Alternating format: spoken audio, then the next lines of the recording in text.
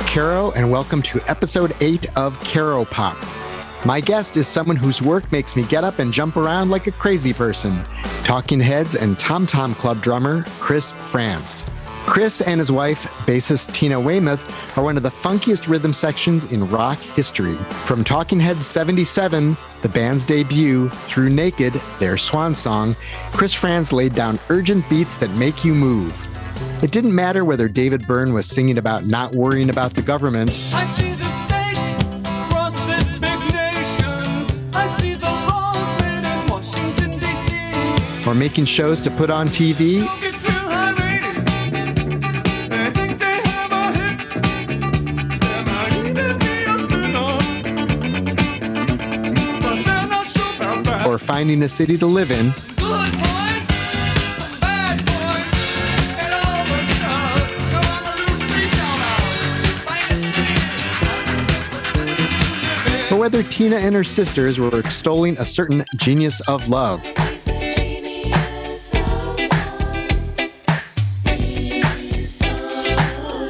I don't think I've ever danced as much as when I saw Talking Heads playing behind Speaking in Tongues at Poplar Creek before that tour was immortalized by Jonathan Demme in Stop Making Sense, the greatest concert film ever.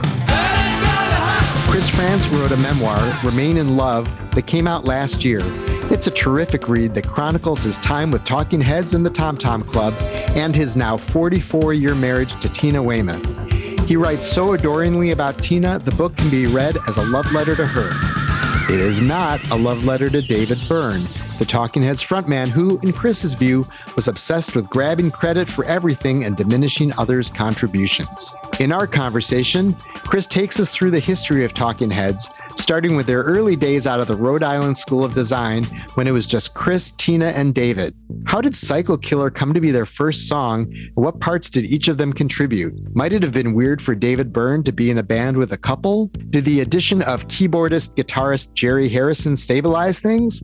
Spoiler alert, Frantz says no. For which Talking Head song did Frantz write the lyrics, and why did Byrne write them for just about everything else? How did the band's relationship with producer Brian Eno develop and deteriorate? How did the Tom Tom Club's success affect Talking Heads? Was Frantz being rebellious when he wore a teal shirt while the rest of the band was dressed in gray and Stop Making Sense? Does Byrne's discussion of being on the spectrum temper Frantz's opinion of him? What does Chris think about American Utopia, Byrne's recasting of Talking Head songs for Broadway? Would Chris Frantz like to see a Talking Heads reunion anyway?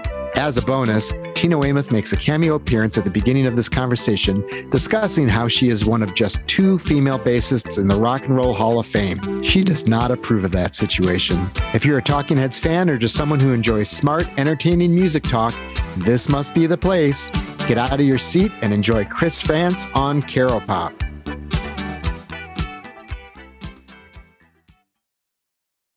Hi, Tina. Hi. Hope you have a good time. Thank you. You could join in any time. I saw the. No, thank you. I don't like interviews, but Chris is a wonderful interview.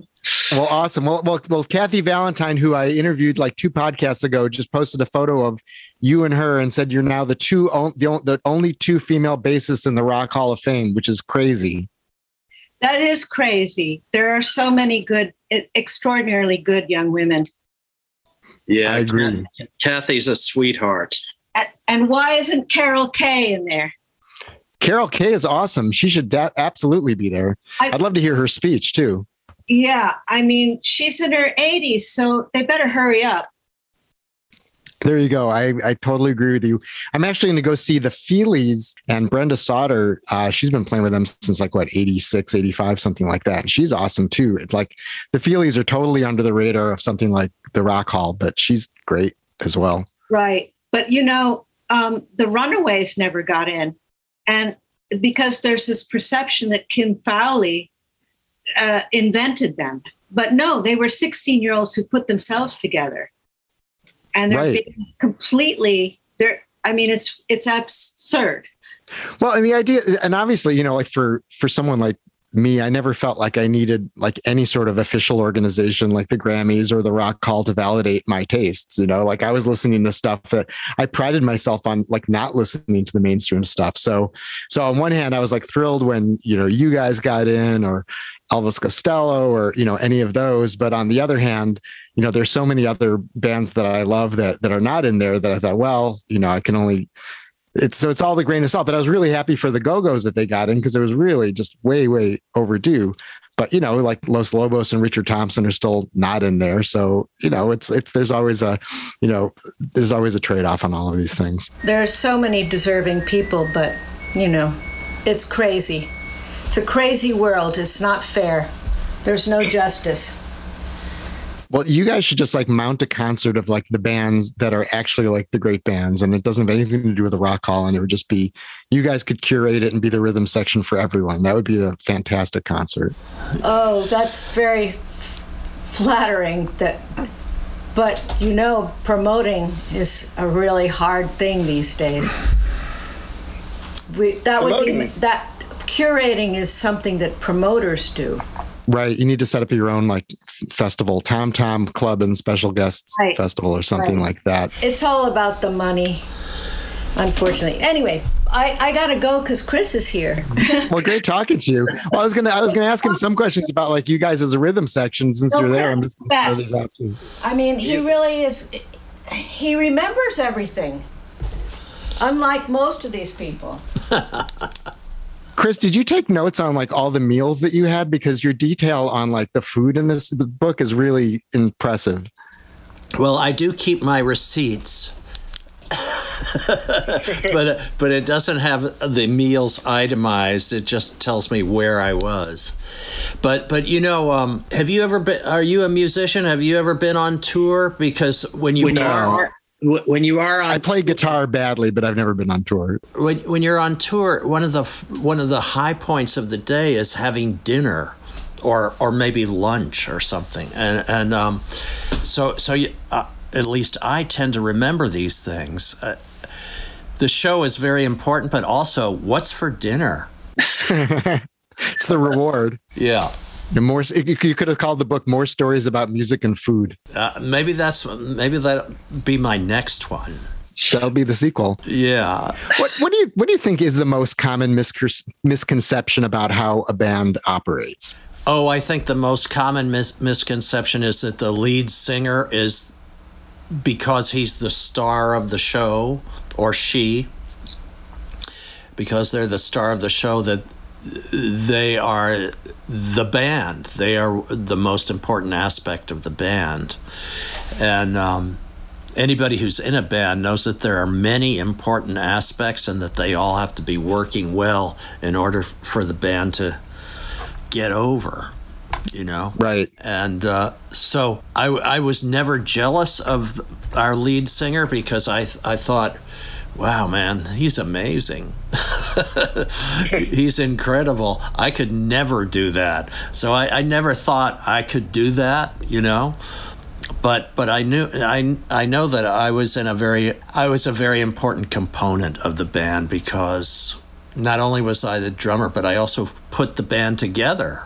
And if I may say so, kept it together until that fateful day when David decided that he didn't want to work with the rest of us anymore. Right.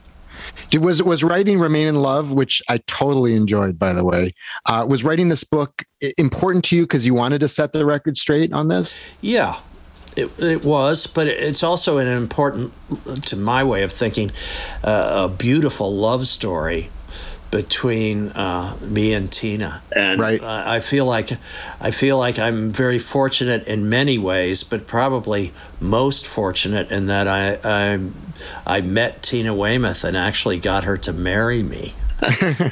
And you've been married for what, 44 years now? Hold on. We were married in 1977.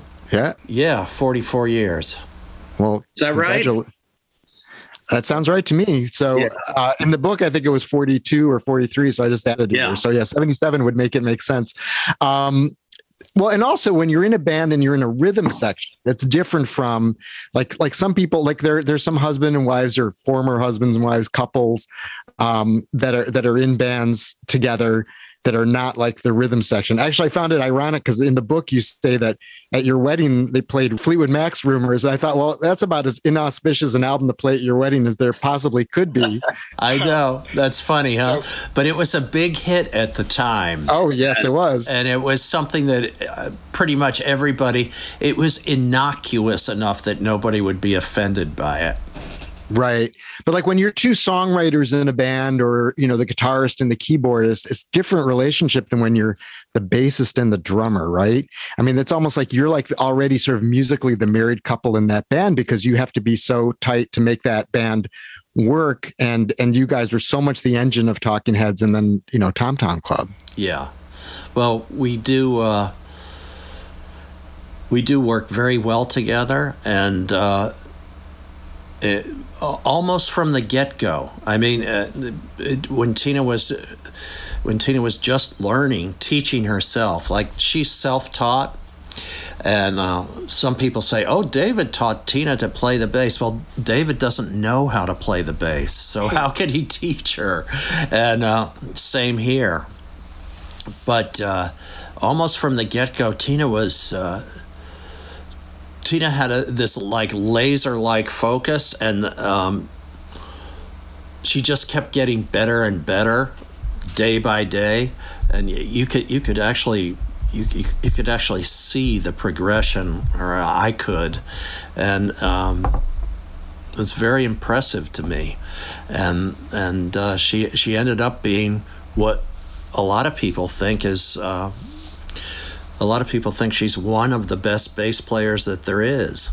Sure. Well, there's such memorable bass lines and they just get you moving. I mean, when you started Talking Heads, did you have any idea how funky this band would be? No idea. I mean, we did always love funky music. I mean, David as well.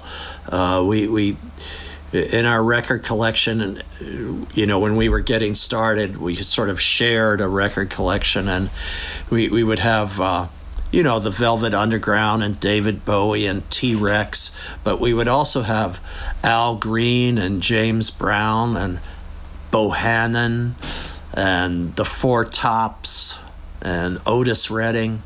So we P-Funk, the you know, Parliament Funkadelic kind of came to our attention around that time, 1974, 1975. Right, and then you ended up with a member of the band in your band eventually. Yeah, it's incredible. I mean, so many incredible things happened with Talking Heads. For example, one of the reasons we moved to New York was because Lou Reed lived there. And of course, Andy Warhol. And we were, you know, we were young artists, and we thought, well, New York is the center of the artistic universe because Andy Warhol and Lou Reed are there. So we moved there, and before we knew it, we started playing at CBGB's, and before we knew it, Andy Warhol was in the audience, and Lou Reed was inviting us back to his apartment after the show. Right. You know, things like that. It was, and later on, you know, as you pointed out, Bernie Worrell of Parliament Funkadelic agreed to play with our band, you know, not just for a night, but for like several years. Right. So yeah, and your book, you have a funny story also about going back to Lou Reed's place, and he eats an entire container of ice cream and doesn't offer anyone to any of it to anyone else, and then kind of ends up offering you guys like a terrible deal for your catalog or something. Like he was going to sign you to this bad, you know, record company man, Lou Reed, you know. Yeah. Well, Lou Reed is a wonderful artist, and he was always highly supportive of us, even up until the day he died. He was you know, very kind to Talking Heads, and to a lesser extent, Tom Tom Club. But also, he performed with Tom Tom Club live on stage at CBGB's. So, we have a special place in our hearts for Lou Reed, but you wouldn't want to do business with him.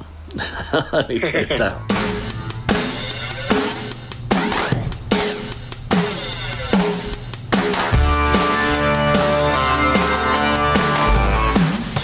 I have the CD version of The Name of This Band is Talking Heads, which has a lot more songs than the original vinyl, which of course I also own.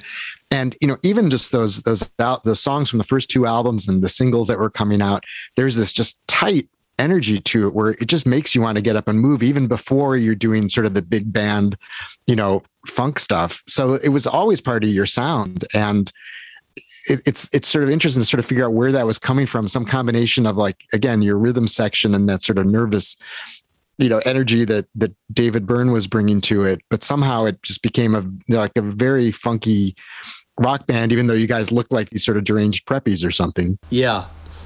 Well, I was a preppy. I admit it. I went to prep school. I mean, my parents wanted me to go to a good college. The funk thing is just something that, I don't know. When we chose to listen to music, we often chose to listen to stuff that would make us want to get up and dance. Right. We really liked to. Tina and I really liked to dance. David really liked to dance. And so it was natural that we would gravitate towards songs that were good for dancing. Like, Papa's Got a Brand New Bag, or Make My Funk the P-Funk, or Take Me to the River. Yeah. Right. Yeah. And even, and obviously, Psycho Killer's got that killer, bass line. And again, you just start moving to it just because the bass is sort of just pulsating along with, and, the vocals and everything are kind of in these clipped rhythms. It's not this kind of languid California rock or anything like that. No, we weren't into the languid too much. I see you're wearing a Stax t-shirt. We really love Stax. Absolutely. Like I would say almost everything they ever released, we really loved. And such great drummers over there too. Like someone like Al Jackson. It's hard to tell how he's doing what he's doing because it's just so deep into the pocket, even though it's not fancy. I don't know. I'm not an expert on it, but he's one of my heroes when it comes to drums. So Talking Heads originally were a trio of you, Tina, and David before Jerry Harrison joined. Do you think that the fact that you guys were a couple in any way made David Byrne feel like he was sort of a third wheel? Did that sort of set a dynamic in the band that would continue? It's possible that sometimes David felt like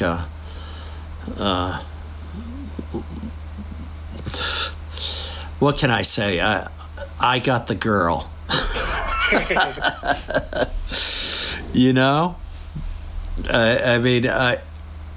David always had girlfriends. He had no problem finding girlfriends.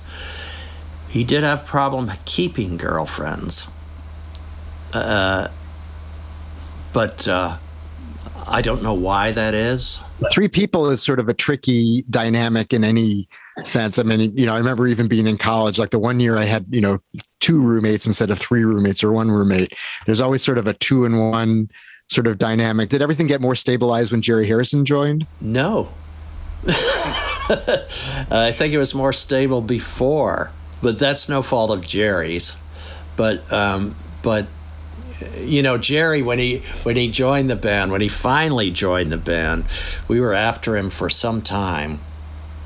How I found Jerry was I was home visiting my parents in Pittsburgh, and one of my mother's friends came up to me and said, "Oh, Chris, I understand you're having great success with your band in New York. My nephew is in a band in Boston." And I said, "Really? What's the name of his band?" And she said, "The Modern Lovers." And I said, "Holy mackerel, we love the Modern Lovers." And she didn't know this, but I knew that the Modern Lovers had broken up. So at that point, and so I said to her, could I have your nephew's phone number? And she said, sure. And his name is Ernie Brooks. So she gave me the number. And before I had a chance to call him, when I was back in New York, Tina and I went to and David too, where the three of us went to a restaurant called The Local. The Local was Mickey Ruskin's restaurant after Max's Kansas City. And they were famous for their great hamburgers. And we went there to have a hamburger. The chef who made the hamburgers was Julian Schnabel, the famous painter. Really? And later film director. So it was a happening little spot. And we were enjoying our hamburgers, and I looked over and I said, holy mackerel, there's Ernie Brooks over there at that table. I recognized him because of his big curly head of hair that was seen on the back cover of the Modern Lovers album. So I went over to Ernie. I said, oh, Ernie, my name's Chris France. I'm from the band Talking Heads, and I met your aunt in Pittsburgh, and so we talked about, his aunt and uncle and how nice they were. And then when I had a chance, I said, could you put me in touch with Jerry Harrison? What's Jerry doing? And he said, Jerry's not doing anything right now. Here's his number. So I called him. In fact, he was doing something. He had entered architecture school at Harvard. He was studying architecture. But I called him anyway, and he said, well, this is very interesting, but I would like to see your band perform before I agree to, play with you or anything. So we arranged a gig in Cambridge, Massachusetts, specifically so that Jerry could see us play. And he came to see us. I think it might be the first time that a band has auditioned for a keyboard player. But anyway, one thing led to another, and Jerry became a member of the band. It wasn't easy for him because the Modern Lovers had kind of broken his heart when that band broke up, and but we enticed him, and I wouldn't say that he was a stabilizing influence at all, but he was a great influence musically speaking. And he really, as they say, tied it all together. And suddenly, Talking Heads went from being a trio to being a quartet that really sounded like it had some power. I'm always grateful to Jerry for not only for joining the band, but for bringing such artistry to the band. He really is a consummate keyboard player and a great guitarist as well. So how did he fit in terms of the whole band dynamic then, if he didn't stabilize it? He just fit in. We enjoyed a lot of the same music, although he always said, oh, Chris, you should listen to Aerosmith. They're really great. And I'm like, what? he liked them because they were from Boston, and he's really from Milwaukee, but he had been at Harvard and he'd spent a lot of time in Boston at that time. And But what we really bonded over with Jerry was the Stooges. Jerry loved the Stooges, and we loved the Stooges. And like when Jerry would warm up on guitar, he would always play Stooges songs. I thought that's cool. I mean, but he fit in very well. We had a lot of interests in common, and we were from similar backgrounds, like nice white suburban kids, Psycho Killer was written before he joined. Tell me about sort of how that came about. I mean, I know that you all made your contributions to it, but like, what's the actual order in which the elements of Psycho Killer became that song that everyone knows and loves now? Well, at the Rhode Island School of Design, where Tina and David and I were all in attendance, I had formed a little band called the Artistics, and the sole purpose of the Artistics was to entertain our friends. We didn't have any dreams of making a record or getting a record deal or anything like that. We just wanted to amuse our friends. And so we were a cover band, and we would play. It was me, David Byrne, and 3 other guys. And we would play like the Velvet Underground, I'm Waiting for My Man. We would play I'm Not Your Stepping Stone by Paul Revere and the Raiders. We would play 96 Tears by Question Mark and the Mysterians. And we would play Love and Happiness by Al Green and things like that. Tracks of My Tears by Smokey Robinson and the Miracles. We would play our favorite songs. I Can't Control Myself by the Trogs. And we had a pretty fun and entertaining repertoire. But at a certain point, David and I said to each other, well, maybe we should try writing one of our own songs, see how that goes. And a couple days after we had that conversation, there was a knock on the door. Tina and I shared a painting studio, and I opened the door. It was David standing there with his guitar, and he said, I've got the beginnings of a song, and I'd be interested if you all would help me finish it up. And I said, sure, come on in. And he said, he played me he said, this song is called Psycho Killer, and it's inspired by Alice Cooper. Alice Cooper was enormously popular at the time with these macabre rock songs. Right. And so Psycho Killer could have been an Alice Cooper title. But David played the first verse and the chorus, and I thought, oh man, this is great. Because it sounded to me like a mashup of somehow the Velvet Underground meets Otis Redding. And David said, well, I asked this Japanese girl if she would write a middle eight in a foreign language, because I think the middle eight should be in a foreign language to suggest some kind of psychotic episode on the part of the singer. So, but the Japanese girl, when she found out the song was called Psycho Killer, turned and ran away. She didn't like that idea. And I said, well, Tina, her mother is French, and they always spoke French in the home, and she's fluent at French. She could do it. So Tina sat down. Tina agreed, and she sat down and she wrote the French part. And it was it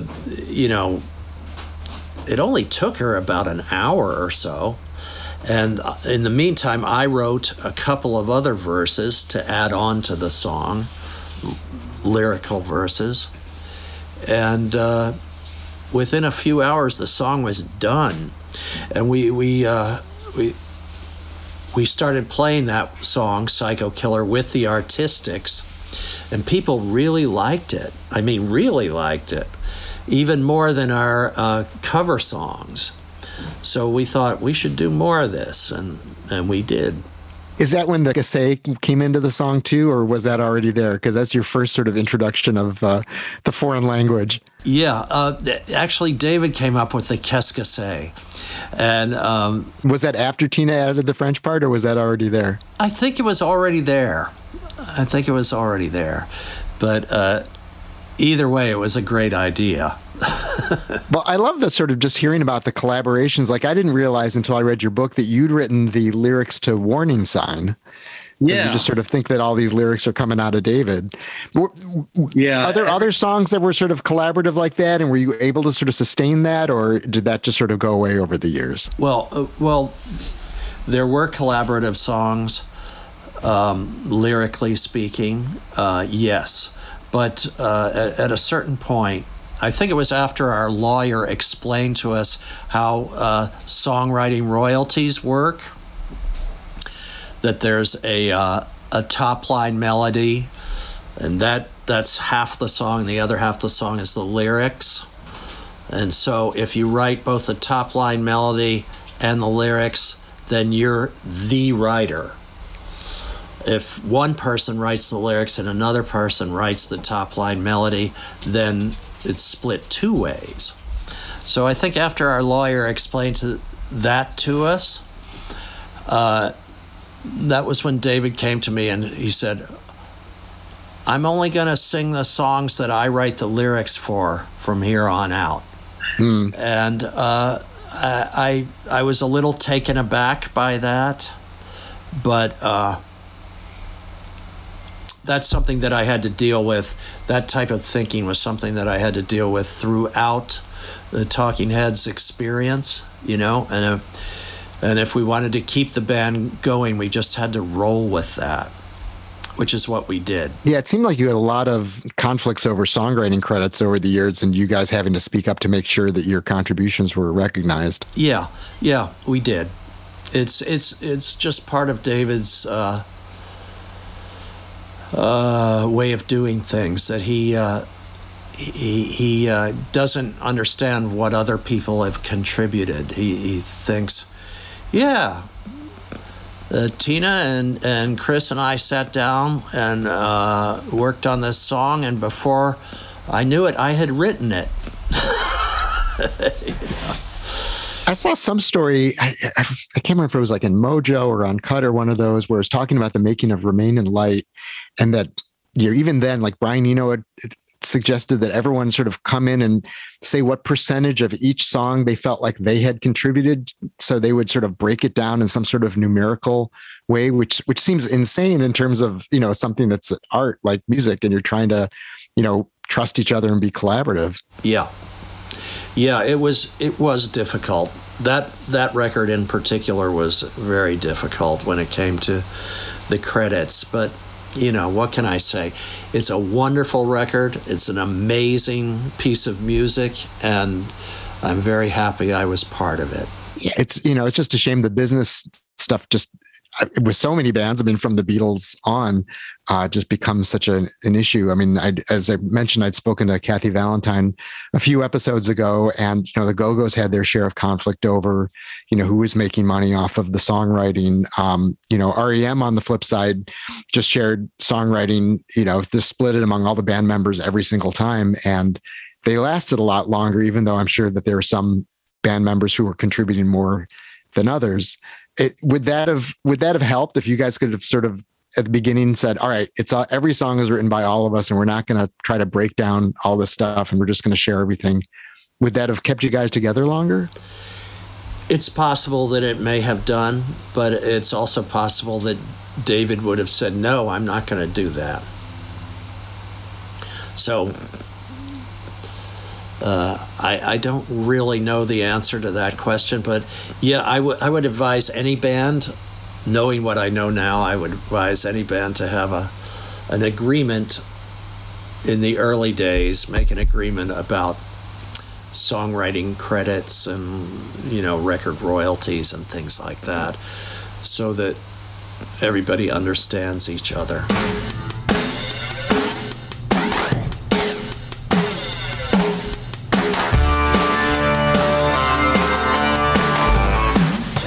On which Talking Heads album do you think the band was kind of at its peak power, where everything was really clicking? Oh, all of them. We didn't make any bad records. There are some records that were more popular, than others, but I don't think any of them are shitty. No. But do you have one that you think is like, if you had to sort of point to one and said, this is us, or is it too much like picking among your children or something? Yeah, it is kind of like children, but I love certain songs on every album. And, I think Remain in Light is generally recognized as our masterpiece. But the one that came before it was pretty groovy, and so was the one that came after it. So, right. And our final record has that song called Nothing But Flowers, which I love. And, I really loved Naked when that came out. I was like, oh, this is such it was a change of pace again from Little Creatures and True Stories, which were more kind of singer-songwriter. Like they were sort of more back to basics and less layered. And yes, there's a more sort of fluid grooves again in Naked. Yeah, I agree with you. But True Stories and Little Creatures were the two albums that David came to us with demos that he had made. When I say demos, I'm talking about a little drum machine and guitar and one microphone, David singing. And there was much to be added to David's demos to make them into, beautiful songs. But that was the direction he wanted to go, was the sort of Americana. That's what was hip at the time, was Americana, and David liked that. And David had this movie that he was imagining, True Stories, and so we did the music in advance of the movie being shot, but he had this movie in mind, and it was. I know a lot of people think that those two records, Little Creatures and True Stories, were somehow maybe a little bit less interesting than some of our other records, but they sold like hotcakes. So what are you gonna do? Well, and you had Stop Making Sense that had come out right before Little Creatures, so that was the first one. Yeah. After that as well, were there any Talking Head songs that he brought in where you just thought, oh no, I guess I'll do this one, but this is not my favorite? There are a couple that there was one on Little Creatures called "Give Me Back My Name" that. I get it and everything, but it wasn't a lot of fun, not a fun song. I kind of like I said before, I kind of like songs that make you want to get up and dance or at least party a little bit. And that was not one of those songs. But, these things happen. I do find it amazing that the band Radiohead took their name from a song off of True Stories. Yeah, it is amazing. And as David himself had said, why that song? So you're Talking Head 77, More Songs About Buildings and Food, Fear of Music, Remain in Light. Then you take this break. You did the Tom Tom Club record. And then Speaking in Tongues, and David did like the Catherine Wheel. Speaking in Tongues was next. How much do you think the Tom Tom Club record and that experience sort of pushed what was happening on, Speaking in Tongues and beyond that? The Tom Tom Club album was a huge hit. And it indicated to David and everybody else in the music business that maybe there is some value to having Chris and Tina in the band after all. and therefore, the next record we did with Talking Heads, Speaking in Tongues, Tina and I had a lot of we had the success of Tom Tom Club gave us a recharge that we really needed at that particular point in time, that time in our lives. And I think you can hear it, that we were recharged on songs like Burning Down the House and This Must Be the Place. It was really a good time. It's just kind of this joyous dance record. And I don't know, like the other albums, there's wonderful music on them, but this was the first one that you would say is actually maybe joyous. I don't know if that's a fair word, but I feel like some of the infectious energy of Tom Tom Club, spilled over into Speaking in Tongues. Yeah, you're right. You're right about that. I agree.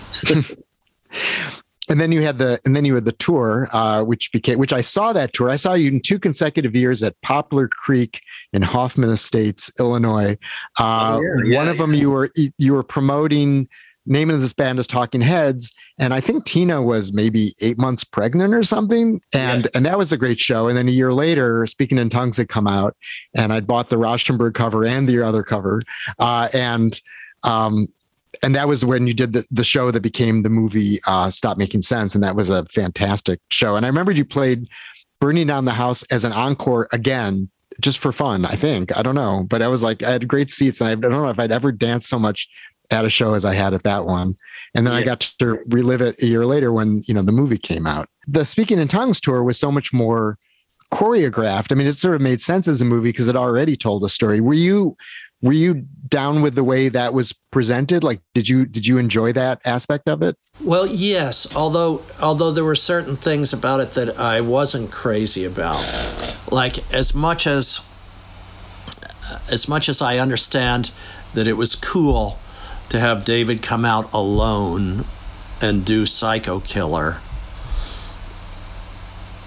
It was cool. It looked good and everything, but that wasn't how it really happened. It was like David was trying to rewrite history somehow. Like, it all began with me. And then Tina came, and then Chris came, and then Jerry came. But that wasn't really how it happened. And but it was a good show, so I'm not going to argue with it. In the movie, for the first half of it, everyone's wearing gray, and you're wearing this teal shirt. Was that an act of rebellion on your part? Like, I'm not playing this game. It wasn't really an act of rebellion. I don't know what I was thinking. I also had a gray shirt and a brown shirt, but for some reason that night I put on this teal colored shirt. I don't know why I did that. Well, because in the book you kind of roll your eyes about the whole gray shirt thing, and then when I rewatched Stop Making Sense, I'm like, there's his rebellion right there. Maybe I was. What was your reaction when David basically said the band wouldn't tour anymore? It was not good.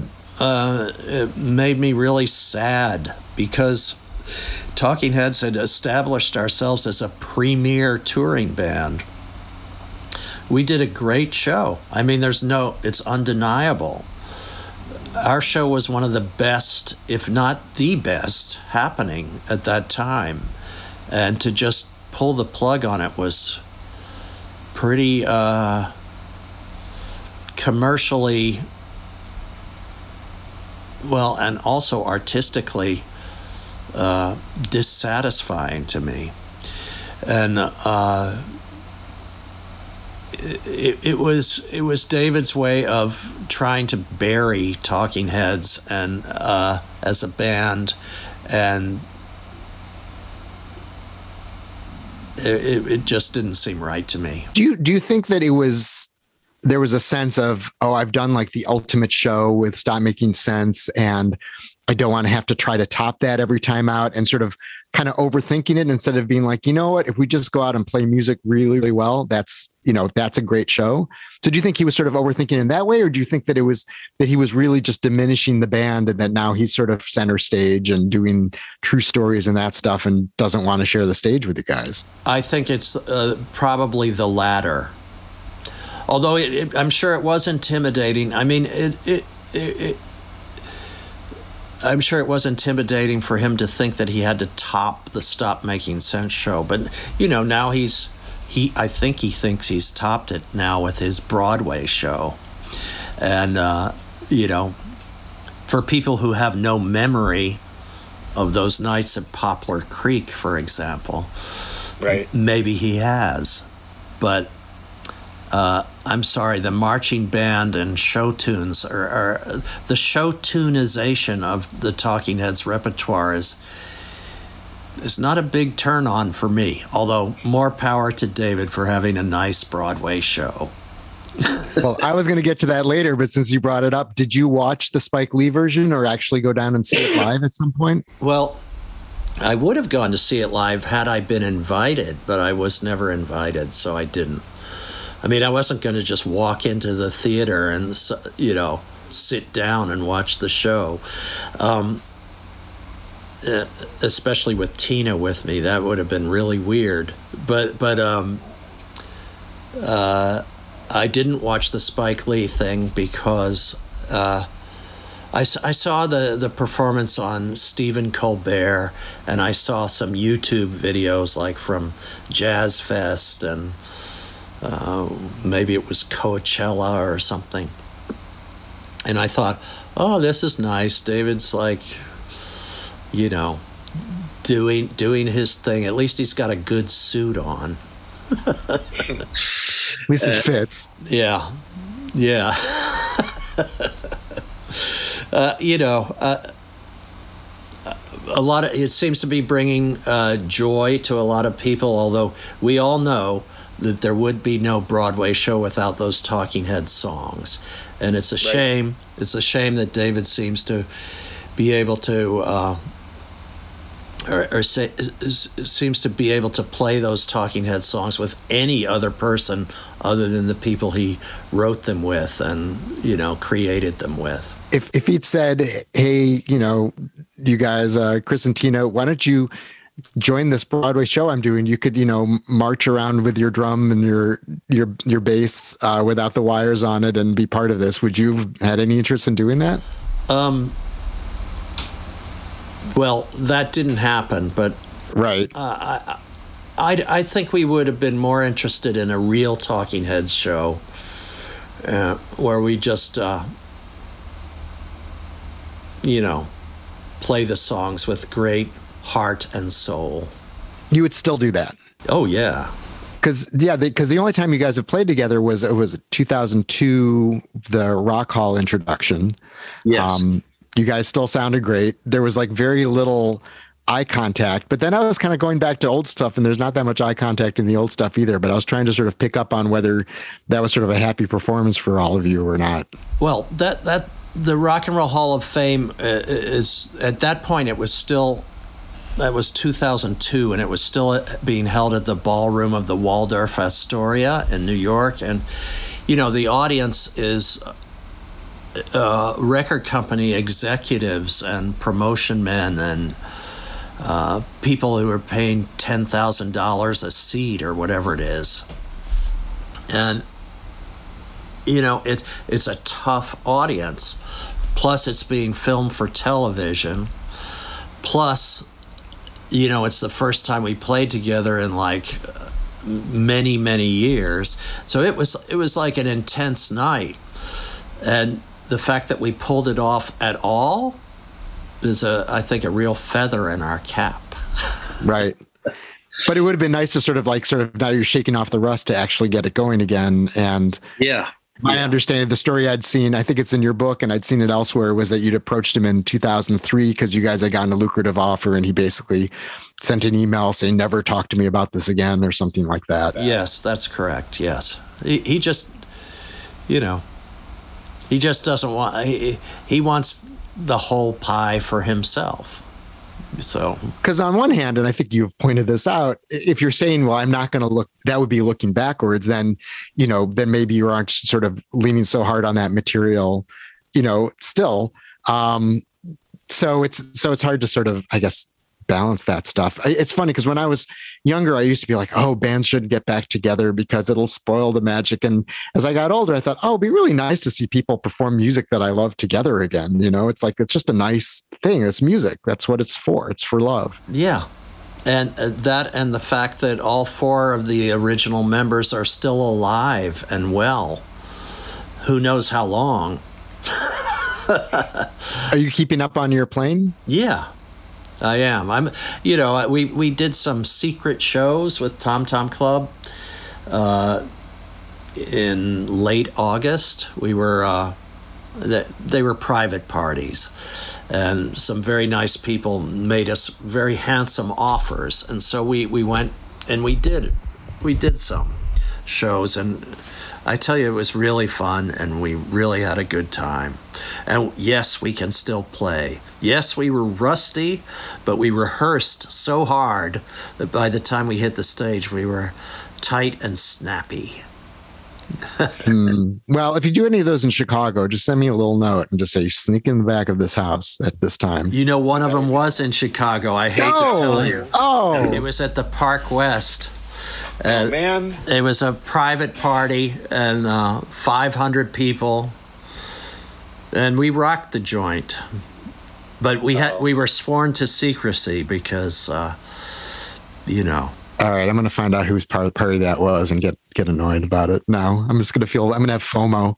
Yeah, and Jerry Harrison wasn't he touring Remain in Light with Adrian Belew? Didn't they have like some band they were doing songs from that as well? Yeah, there's a band called Turquoise. I think that's how they pronounce it, and they're an excellent band, and they love Remain in Light, and they got Jerry produced an album for them, and somehow during that album project they suggested that Jerry and also Adrian, and I think they wanted me and Tina to join them too, but I was working on my book, and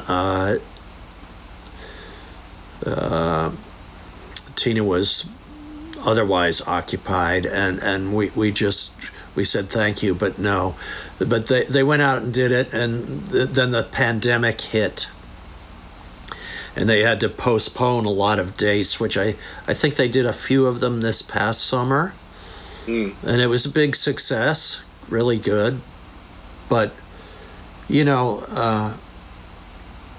if we were going to go out and do Talking Heads songs, I would like it to be the Talking Heads. Right. Not the sort of the Heads variations or that sort of thing. Yeah. I saw you on tour at, I think it was the World Theater in like 1990 or something like that. And it was Tom Tom Club and Jerry Harrison and the Ramones and Deborah Harry. Oh yeah. And it was great seeing you all. But yeah, I could see why it's like at this point, well, it would be legendary if you guys did some show. I mean, whenever anyone sort of puts one of those things, what band would you most like to reform? Talking Heads is always like at the top of that list, of course, but easy for me to say.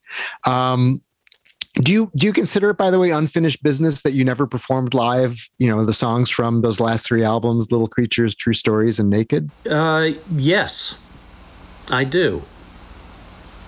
It was a shame we couldn't tour those albums, especially Naked. That would have been, but in fairness, Little Creatures and True Stories had a couple of house rockers on them too. Well, it certainly would be interesting if you guys did any reunion show to see what the set list would be, because there's a big chunk of your catalog that hasn't been performed. Right. Yeah. You've gotten into, in the book and in general, just like, there are stories about, David, kind of seizing credit and really sort of not being as human as you would like. He's discussed how he's, on the autistic spectrum, has, I think he called it mild Asperger's. Has that, did him to discussing that sort of make you see any of this differently or make you more sympathetic to the stuff that you all went through? Or is that stuff that you sort of knew all along? Well, we always knew that there was something different and also very interesting about the way David's perspective of the world. We understood that, and I must tell you, I have to be very careful when referring to this people on the spectrum, because I've come to understand that one person who's on the spectrum is you can't make generalizations that all people are like this or you know what I mean? Right. Every person is different, whether they're on the spectrum or not. But it's a very touchy subject, and people who are on the spectrum are very sensitive about this. And there is a list. There's a checklist, and for Asperger's, like it's about 10 things that, if you check them all off, you chances are you have Asperger's. So in the case of David Byrne, I think he probably does have it. I'm not so sure that it's mild, and I'm not so sure that you ever get over it either, which he has said you get over it. We all know, don't we? If you have it, you don't get over it. But this is one of the things that made David such an interesting performer and an interesting songwriter and an interesting artist, is this unique perspective that he has. And it was one reason when he came to me and he said, from here on, I want to write all the songs. Well, I thought to myself, and I thought, David has a different perspective from me. I'm never going to think of the kind of unique I'm never going to have the unique train of thought that he has when it comes to writing a song. So we'll just go with this. We'll go with Don't Worry About the Government. We'll go with I'm Not in Love. We'll go with No Compassion. Things like that I didn't know that No Compassion was actually how he really felt. I thought it was kind of tongue-in-cheek. But am I making myself clear here, Mark? Yes, absolutely. Yeah. No, it's very tricky, as you said. But somehow that combination like of juggling a ball of fire. Yeah. But somehow that combination of all of you just made some incredible music. Like I can't think of an American band that had a higher peak than you guys. So that's not even a question. That's just my own feeling about it. Well, thank you. It's also interesting too that you think of Talking Heads 77, More Songs About Billions and Food, Fear of Music, Remain in Light. I mean, those were four albums in 4 years, and like so many bands now, it's like year 12 by the time their fourth album is coming out. And there's something about just the speed in which bands of that era were sort of evolving that was really exciting. And, it makes me wonder, now where there's so many bands that take so long, if that sort of stunted bands' growth because they're not sort of reacting on the fly so much. We had the advantage of having an art school education. And part of that education was that it's okay to emulate the people that came before you and be inspired by the people who came before you. Everybody does that. And that's how everybody gets started. But at some point, if you want to be taken seriously as an artist, you have to dig down deep and you have to come back up and reveal something that is unique unto yourself, something that's different from what everybody else is doing. And we knew that with Talking Heads, and so we had to do that time and time again. And I think that we succeeded at it. And that was one of the things that drove us, was that not just being unique, but also wanting people to remember us into the future so that we weren't following trends very much anyway, once in a while maybe.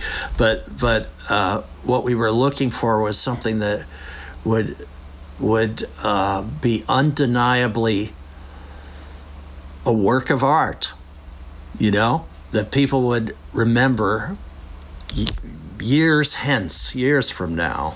They'd look back and say, ooh, that was cool. Well, I think you succeeded because I listen to those albums just as much now. And I really appreciate you coming on Caro Pop with me to talk about all this stuff. It's a real thrill and treat for me to get to talk to you. And I also appreciated Tina's cameo at the beginning, so you could thank her. And congratulations on 44 years of making beautiful music together. Actually, longer because you were together before then. But I'm really glad that you guys are still there. And next time you're playing somewhere, just let me know, and I'll just sort of slip in the back door. Thank you very much, Mark. It was a pleasure.